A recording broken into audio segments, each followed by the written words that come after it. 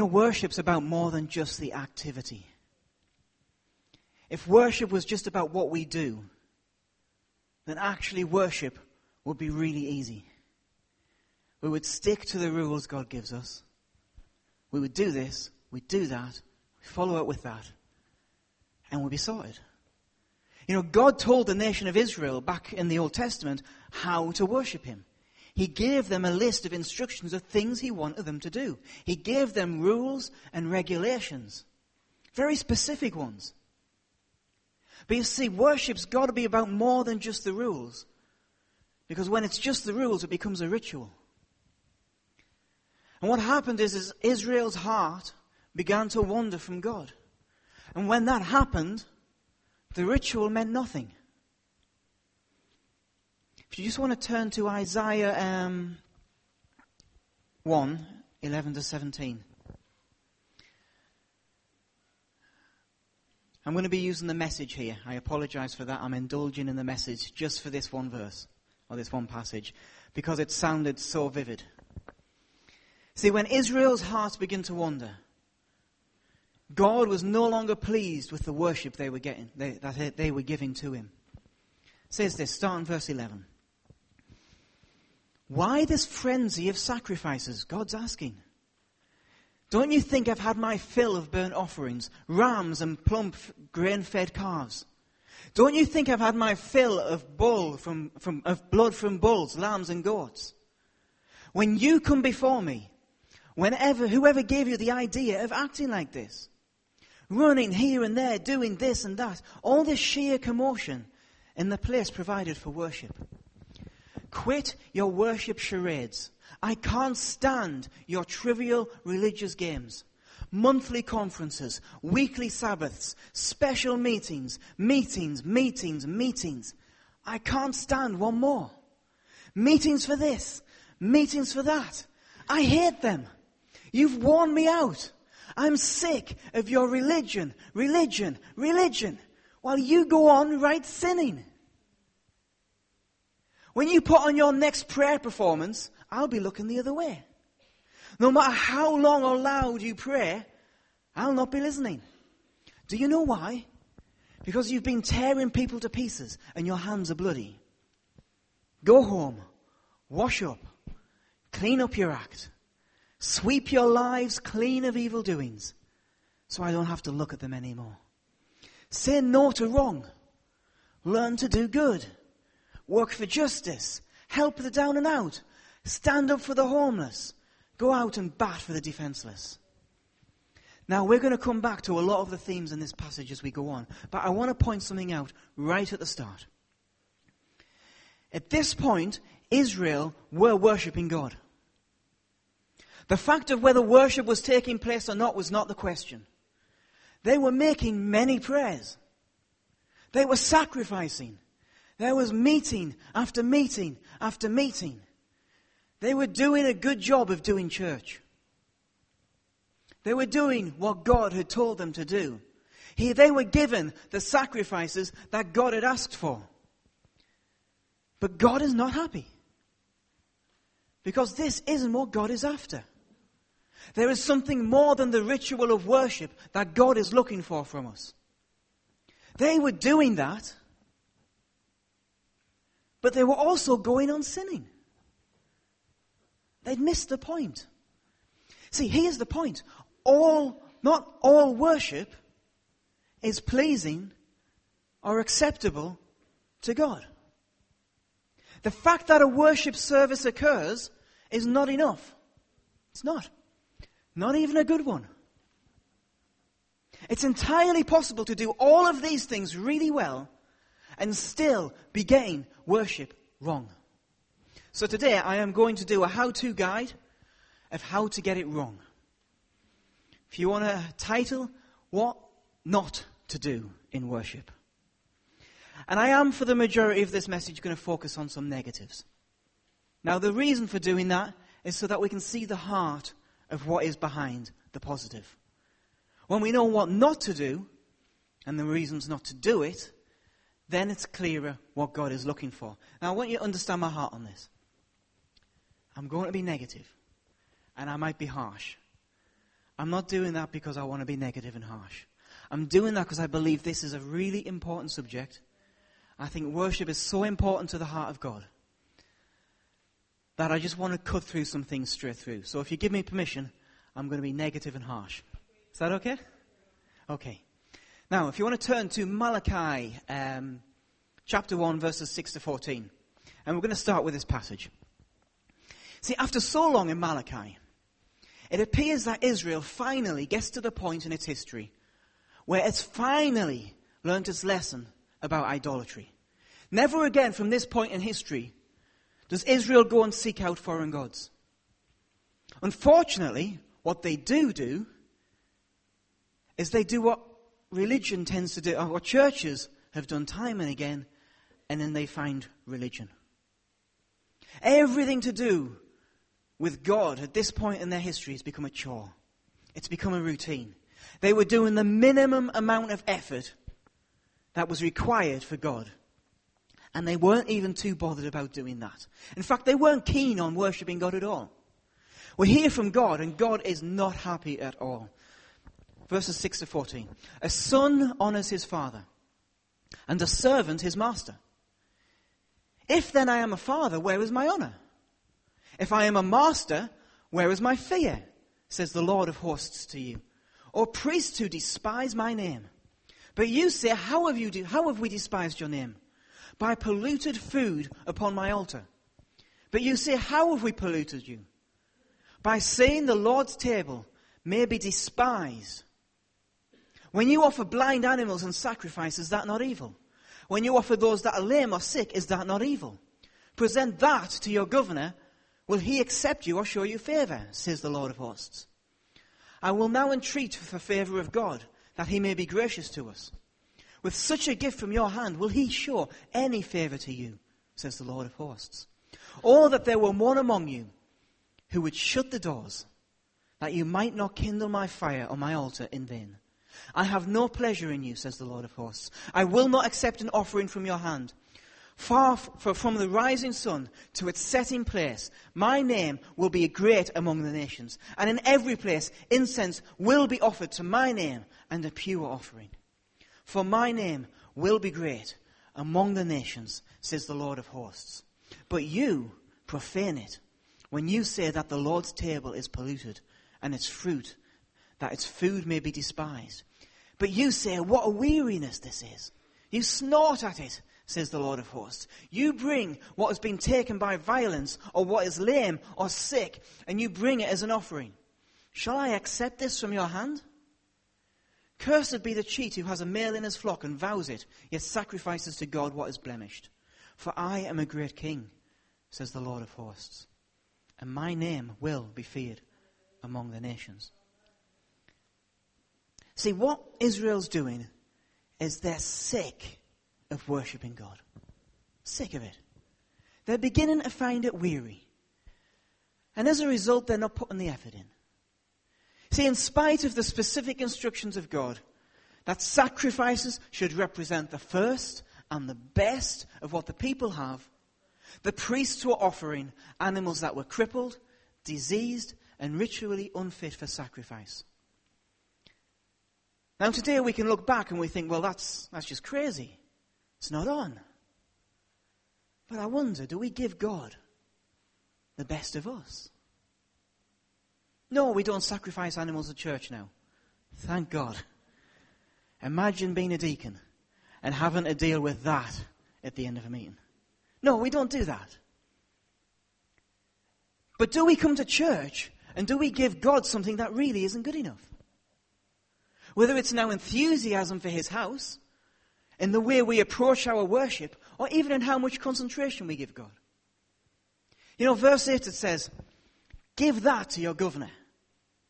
Would he accept that? You know, we could update that today to give that, try that on your boss. When we come to worship, does God get the best? Are we consistently late for church? Try that with your boss.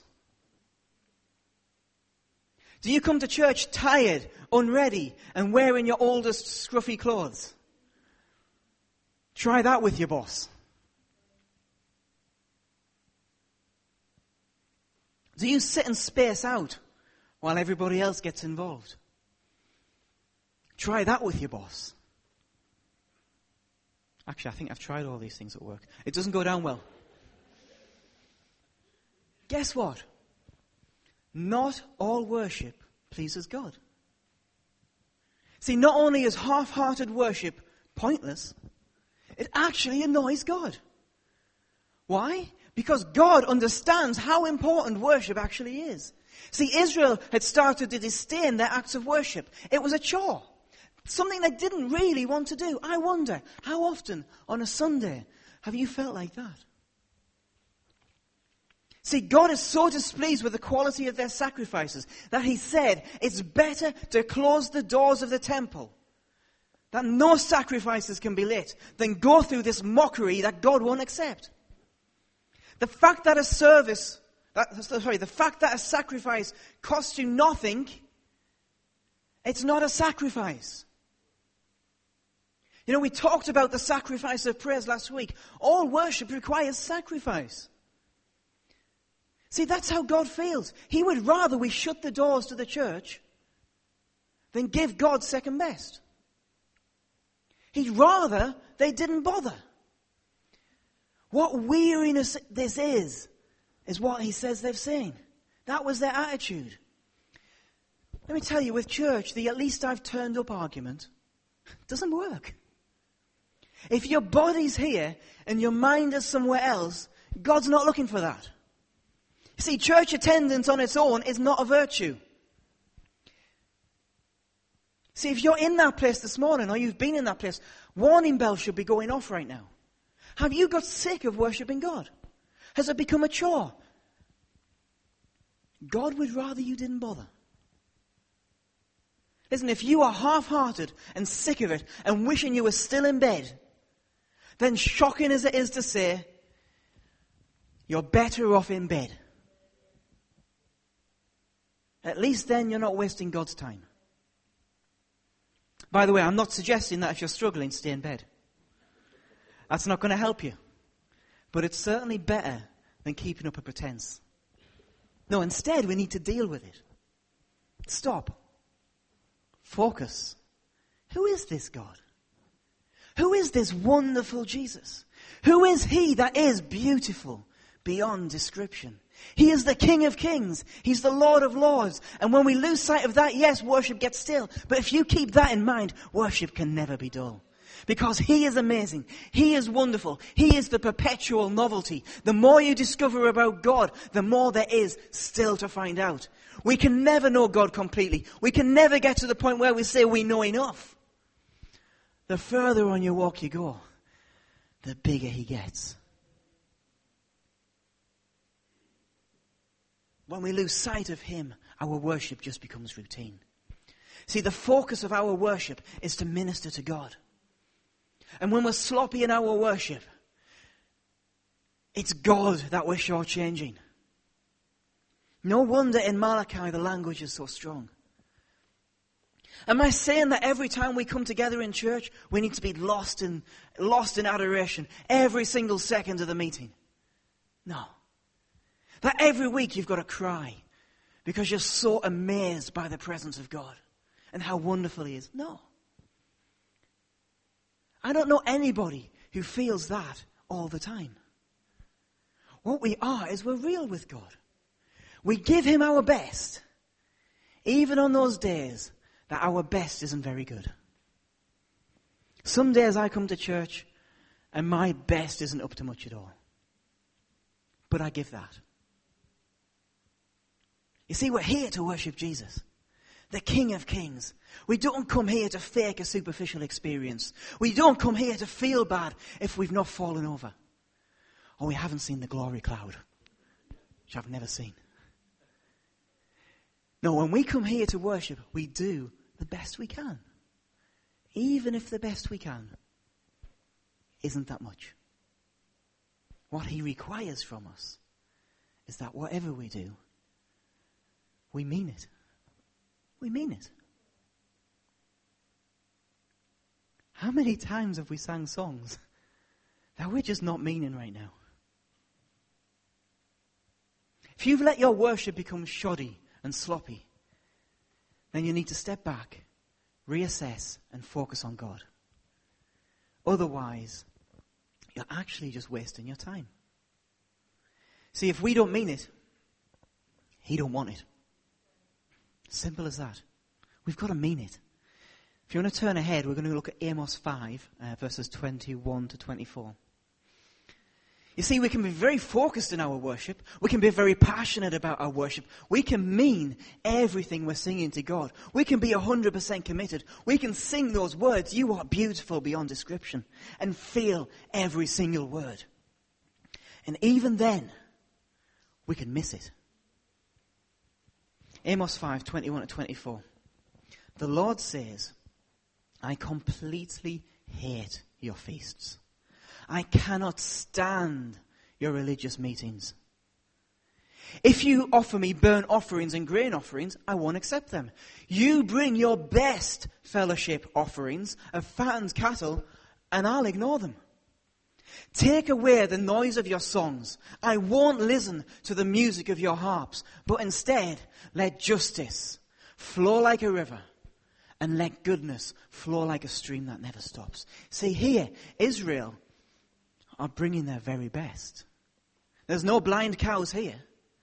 No, these are the best fatted cows. So at this point, Israel are bringing their best. They're completely focused on God. But God says He'll ignore it. How does that work? You see, it's not that God is just overly picky. No, with Malachi, they're giving God their best, but their hearts were wrong. And it is a heart issue. With Malachi, they weren't giving their best, but here it is an issue of their heart. You see, at this time in history, we're beginning to see the rise of the Roman Empire. We also see the rise of the Greek Empire, both of them very powerful at this time. And right throughout the nations of the world, there was a lot of cruelty and injustice by these empires. See, God had planted Israel to be a light to the nations. He'd said to Abraham that the world would be saved through his descendants. That Israel was to be God's shining light in the world.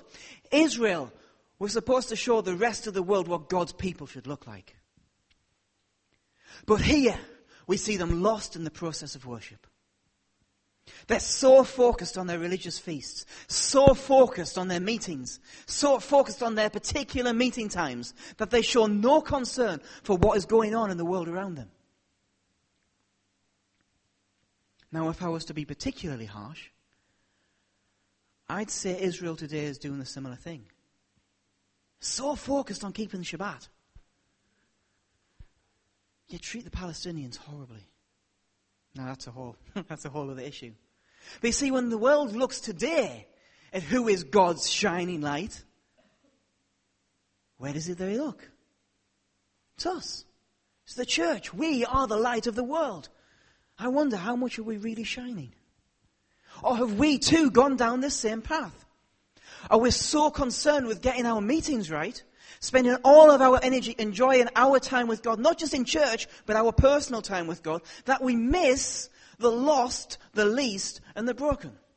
You see, they were so caught up with going on, with how they were relating to God as individuals and as a community, they weren't looking outside. You see, God is more concerned with justice than He is with our meetings. See, not only was God not impressed with their meetings, He said He hates them. He won't accept what they're doing, even though what they're doing is good. You see, on the surface, they seem to be doing it so well, and God is saying, guys, you don't get it. How can I be happy with your worship when you ignore the needs in your society? See, good songs don't necessarily mean good worship. Neither do good meetings. Neither does going home on a high. Now, I don't want to undermine these things, but if our lives don't match up to it, it doesn't mean squat. He values your life more than He values your singing. He values your love for justice more than any words you can give Him. We cannot worship God with one hand in the air and neglect the needs of people who are suffering with the other. Now this is a real challenge. This is a challenge to me. What do we do to stand up for those who are hurting as a church and as individuals? The fact that we come to church does not impress God. The fact that we have good meetings does not impress him, not on its own. Israel was diligently observing the feasts, all of the ceremonies, not knowing that God was despising these things because their hearts were hard. Now please understand me. We can't have good worship, without a concern for justice, the poor and the oppressed. And please understand, we're not on Mother Teresa. I get that. We're simply not. We all get it wrong sometimes when it comes to the broken and the poor. I'm sure we have all walked past somebody on the street who's asking for money. All of us. And I'm not saying that every time you get it wrong, God won't accept your worship. I'm not saying that God is only listening to you if you get involved in the food bank. See, what that's doing is making our faith all about works, and that's not right. I'm not trying to raise the standard to impossible. What I'm asking is, it's a question of where is your heart? Is it on the things you care about, or is it on the things God cares about? The question isn't, are you out there changing the world, but do you have a heart after God's own? See, he is a God of love. How can we be a true worshipper and not be loving? Jesus was moved by compassion for people. How can we be true worshippers of Jesus if we don't feel and show compassion? See, real worship has to be intertwined with justice and goodness. It takes us right back to Isaiah. How could God accept their worship if they were sinning? When they were not doing good. God wants our worship. He wants to forgive. But our lives have to match up.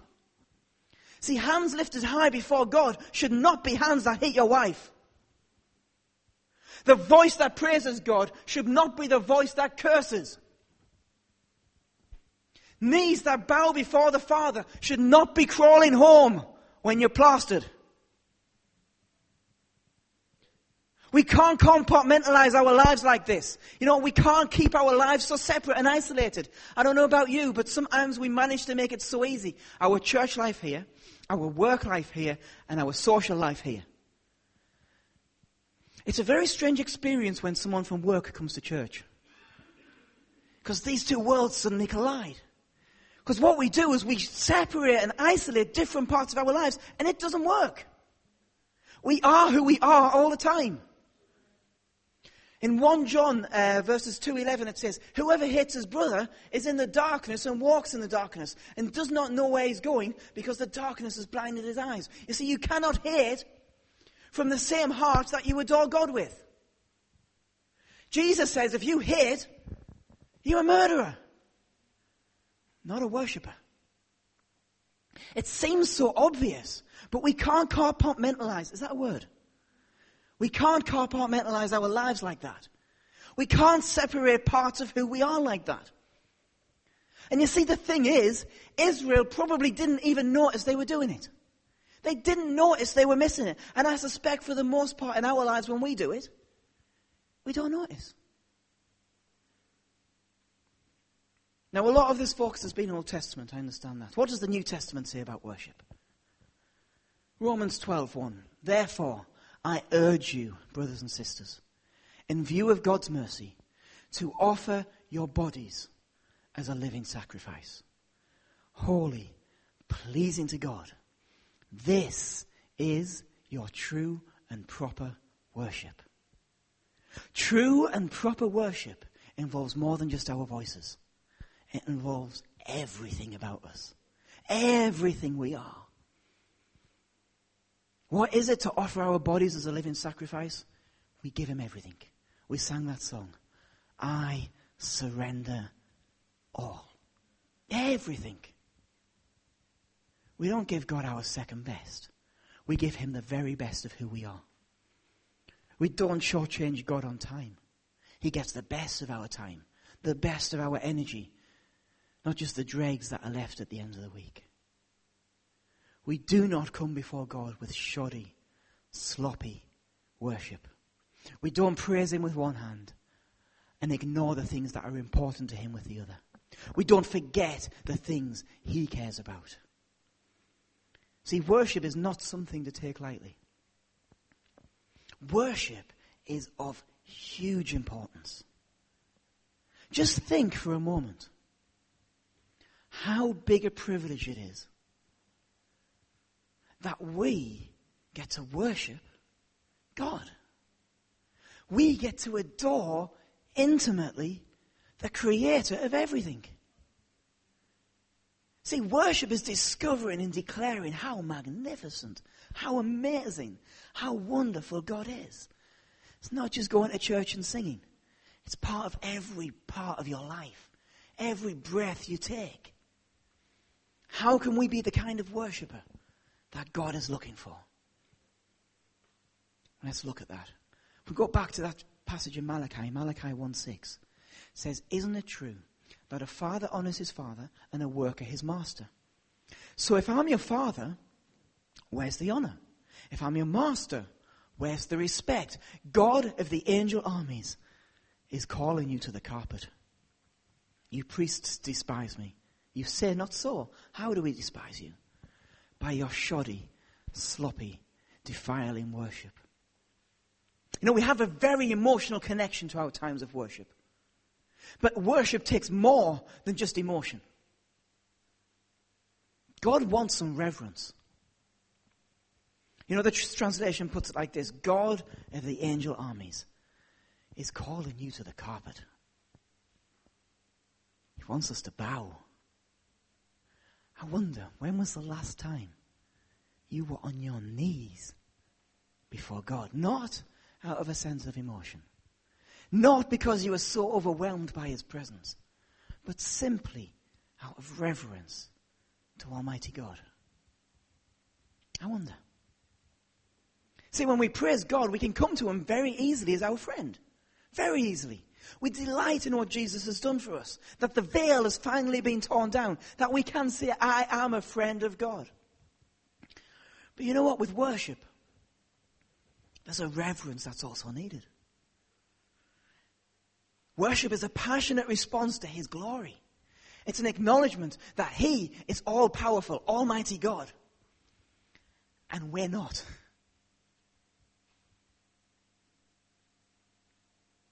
You know, in many ways, worship is closer to repentance than it is to praise. You know, David Pawson put it like this: he's God Almighty. It's not God Almighty. And sometimes we forget that. You see, when we forget the reverence, I believe worship does become a chore. It becomes less important. There's a great example of how the way people in India talk to their fathers. In India, the word for father is pitha. I've probably pronounced it wrong, by the way, but pitha. But you don't call your father pitha. What you do is you call him Pithaji. What it's doing is, it's using this term for the nearest and dearest, and it's adding a bit of respect, because G means sir. So when you talk to your father in India, you're not calling him daddy, you're calling him daddy, sir. It's a mark of respect and reverence, but it's also intimate. See, that's what God is saying here in Malachi. You call me dad, where's the sir? Now, I'm not saying Jesus is not our friend. He's our very best friend. He's the best friend you could ever have. But sometimes I think we get too familiar with God. And you know what familiarity breeds? Contempt. When you get too casual, you start to contempt worship. Not treated right. Yes, he's our friend. He's also our king. He's also our God. And I dare say even some worship songs lose this reverence. And don't misunderstand me. God is accessible to all of us. we can all have a close and intimate relationship with God. That's the idea. But when we come into worship, there must be reverence for God. God says, if I'm your master, where's the respect? Sometimes I wonder, where's the respect? There has to be closeness. He's our Heavenly Father. But He's also the King of the universe. He's Daddy, sir. Sometimes I wonder how some people can make a decision to follow Jesus and then treat it so casually afterwards. No real sense of excitement, no real sense of wonder, no real sense of awe about God and who He is. And I can't help but wonder, is that what we model to them? Is that what we're showing them? What a worshipper is? See, I don't want to be that kind of worshipper. I want to be the sort of worshipper that God is seeking. I want to be the sort of worshipper that makes God smile. How do we become a worshipper that makes God smile? Only 3 points. Point 1.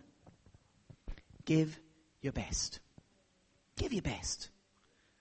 John 4, verses 23 and 24. Yet a time is coming, and has now come, when true worshippers will worship the Father in spirit and in truth. For they are the kind of worshippers that God is seeking. God is spirit, and His worshippers must worship in spirit and in truth. Do I really understand what it is to worship the living God? When God seeks me out, will He find a true worshipper? In spirit and in truth. Now, there's a lot of ways you can read this. I'm just going to take one. So don't say this is the definitive version. The word here for spirit is pneuma. This word means wind, breathe, breath. See, the word we use for spirit is the word the people of the time used for breath. And there was a reason for this. When you breathe in and out, there was a connection. We know that when you breathe in and out, you're alive. When you stop breathing in and out, it stopped. So there was this connection with the words, that there's something in us that's connected to our very breath. So the same word for spirit is breath. So what is it to worship in spirit? Yes, it's connecting with God, but also worship is a part of our very breath. Just as we breathe, we should be worshiping. It's just a natural part of who we are. We don't even think about breathing. My gran currently has, she's got Alzheimer's. And she had a really horrible fit because it's beginning to spread into the subconscious parts of the brain. So she forgot how to breathe. That's something we don't normally even think about. But it's something we do. Worship should be as natural as breathing. Natural as breathing to us. Just as we breathe, we worship. Every breath is for Him. Every part of who we are is committed to Him. See, worship is part of us, just as our breathing is part of us. We don't even have to think about it. And the same as in truth. The word in truth is, I am not going to pronounce this right, is aletheia. And it doesn't just mean truth as in spoken truth, but it means truth as in ultimate reality. Worship should be part of our ultimate reality. Part of everything that we believe and are. It fits into every part of our life. We don't just have worship for church and then go out the door and do something else. That's not your ultimate reality. Your ultimate reality covers every part of who you are. If we worship in church and then we go out and do things that are against those words we've been saying to God, our lives don't match up. That is not worshiping in truth. To worship in spirit and in truth is to have worship as a part of who we are, part of our very breath. Every single part of our lives match up to it. We don't have to go to the temple to do it, because it's part of who we are. part of our breath, part of our reality. See, in some mysterious way, I really believe our worship ministers to God. Ezekiel 44:15. But the priests, the Levites, who kept charge of my sanctuary when the children of Israel went astray, they shall come near to me and minister to me. Minister to me. See, we read that the primary function of these Levitical priests was to come near to God and to minister to God. It's actually his words, come near to me and minister to me. So many images in Scripture of waiting upon God, attending to God, appeasing his wrath. See, to appease means to bring rest, to settle, to console. If we bring this back to worship, is it possible that as the bride of Christ, when we offer true worship to God, that it brings him rest? That on some level, it blesses God. That God loves it. See, worship is not for us. And while I believe in God has no needs outside of himself, the scriptures seem to indicate that God is affected by our worship. What an honor! Just think about that for a moment. Your little song, your little offering has an effect on Almighty God.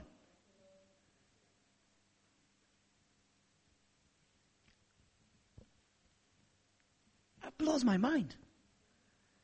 I'll tell you what, if nothing else makes me want to be a worshiper, knowing that it affects God, that it blesses him. If our worship ministers to God and in some way brings him rest or blesses him, doesn't that make you desperate? Desperate to be a true worshipper of God. See, what God wants is for us to give him our best as an act of worship. You know, one of the greatest missionaries ever sent out from the UK was a guy called C.T. Studd. And this was a man who understood sacrifice. He was an affluent, successful man. He was part of the England cricket team, and he was about to become captain. He'd been left a huge amount of money in an inheritance. In the natural, this guy, he had everything going for him. So in the natural, he did something that made no sense at all. He gave it all up, got rid of all his money, everything he was doing, and followed God's call to China. He knew God wanted him in China, so he gave away his inheritance, set aside the life he built, and went. His life is so inspiring. It's worth reading something about his life sometime. This is some quotes from this guy. This is a guy who understood giving God your best. Funds are low again. Hallelujah. That means God trusts me and is willing to leave his reputation in my hands. Some wish to live within the sound of a church or chapel bell. I want to run a rescue shop within a yard of hell. This guy gave God his very best. He committed everything to him. Now, I'm not suggesting you've got to go out there and give everything up. But let me ask you, do you give God the very best of what you've got? You know, once at work, at God TV, we had a Christian dance group come on to a children's program I was working on. Now, I don't know, those who know me probably know, I don't like Christian dance very much. But let's set that aside. They were on the air performing. And they weren't very good, to be honest. They weren't the best. Actually, no, it wasn't that they weren't very good. It's just they didn't seem that into what they were doing. They just didn't seem to be putting the effort in. And I'll never forget one of the non-Christian members of staff coming up to me and saying, you can tell they're doing this for God and not money, because they're not putting a lot of effort in. I've never forgot that. If they were doing it for the money, they'd have put in a bit more work. I wonder, in some ways, is that true of us? Do we give God our best? If this was work, would you wander in late? Shabby, sleepy, and not bothered? Maybe some mornings. But But generally, I think, no, we wouldn't. Why? We get paid. We get paid to be there. I wonder, at work, would you be habitually late? Would you sit and daydream during a briefing? You know, it's not a sin to be late for church, but it's really rude, I think. It's really rude. Because to me, what it says is God goes below my schedule. God goes below my timing. Now, I'm not saying there's not, circumstances and there's not times. There's always exceptions. Just chances are it's not you. You know, you're never late for somewhere you want to be. I'm never late for the cinema. But we don't go late to the football. You're never late for somewhere that you actually want to be. Point 2. That was a long point 1. The rest are shorter. Point 2. Match it up with your walk. Match it up with your walk. See, with the book of Amos, it wasn't just a question of passion. It wasn't a question of giving your best. They were giving their very best offerings, but God rejects it. Why? Because their act of worship didn't match up with their lives. They were so busy playing church that they missed what was breaking God's heart on the earth. See, church is not the point of being a Christian. No. The point is we follow Jesus. The point is, if he cares about something, we care. Jesus cares for the least, the lost, and the broken. How much are they a part of your Christian experience? But more than that, when we sing, I surrender all, do you mean it? Does God own every part of who you are? Do you give him your Sunday best and then forget the rest? Do you sing words on a Sunday that serve as a guide for how you live your life? Or do we sing, unless you build this house, we're building it in vain, then go off and try and do it yourself the rest of the week?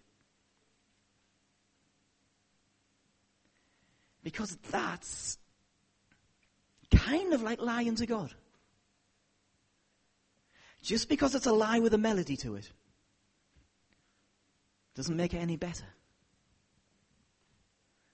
The verse we read at the start tells us what God is looking for. Wash yourselves. Make yourselves clean. Remove the evil deeds from before my eyes. Cease to do evil. Learn to do good. Seek justice. Correct oppression. Bring justice to the fatherless. And plead the widow's cause. We worship with our voice. We worship with our hearts. We worship with our schedule. We worship with our budget. A lot of Christians are saved and their wallets still aren't redeemed. We align our hearts with God and we care about the things God cares about. A true worshipper has no problem in getting a heart for the lost because God's got a heart for the lost. Point 3. It's not about you. It's about him. You know, a lot more of the recent worship songs, while not bad in themselves, have a tendency, I think, to have the wrong focus. There's a lot of I will songs, or we're gonna songs. Lots of songs that make us the subject. And you know what? That's not the point. We are not the point. It's not a question of how much we enjoy the meeting, although it's good when we do. It's not a question of how good we feel when we leave church, although that's good. It's not about us experiencing God, but don't get me wrong, it's great to experience God. It's great to feel his presence. It's great to enjoy meetings like we enjoyed last week, isn't it? Have you ever heard anybody say, oh, I didn't get much out of the worship in that meeting. I didn't really enjoy that worship. It just didn't do it for me. Good, it's not supposed to. It's not for you. When we do get something out of it, wonderful. But that's not the point. The point is God gets something out of it. Feeling good and enjoying it and feeling like we're touching heaven should always be a product of worship rather than the objective. We do not worship for our benefit. We do it because God loves it. Now, you might be here this morning, you don't know God. You may wonder, for the first time for that meeting, what was with all that singing? What was the point in all that? We do it because we want to give God glory. We want to tell him how much we love him. And when we do it all together like that, I really believe there's power in it. We do it because we're thankful and we're excited about him. We're singing to him because it's hard to keep it in. We don't do this out of religious duty. We do it because God's amazing. And this all-powerful creator wants a relationship with you, me, all of us. Can I encourage you, if you don't know Jesus, get to know him. Ask him to reveal himself to you. Believe that Jesus is the Son of God, that he died, that he rose again, and that you can trust him as your Lord. When you pass that bridge, it's not hard to sing. The point is, we worship God because he's worth it. He loves it. He deserves all the glory. He deserves all the praise. Let me give you an example. Guys, you should relate to this. When your wife comes up to you, gives you a hug, and says, "You are amazing." Doesn't that feel good? Feels wonderful. Girls, when your husband comes home, gives you a hug and says, "I think you're fantastic. In fact, you are beautiful beyond description." Too marvelous for words. We do this, guys, don't we? When you do this, doesn't it feel good? It's exactly how God feels. When we do it, it feels good. But let me tell you, when your wife comes up and does that, and you think, she doesn't mean this, that doesn't feel so good. When we sing to God, we mean it. It's only worth hearing if you know she means it. I'm sorry. Amelia's not in here, is she?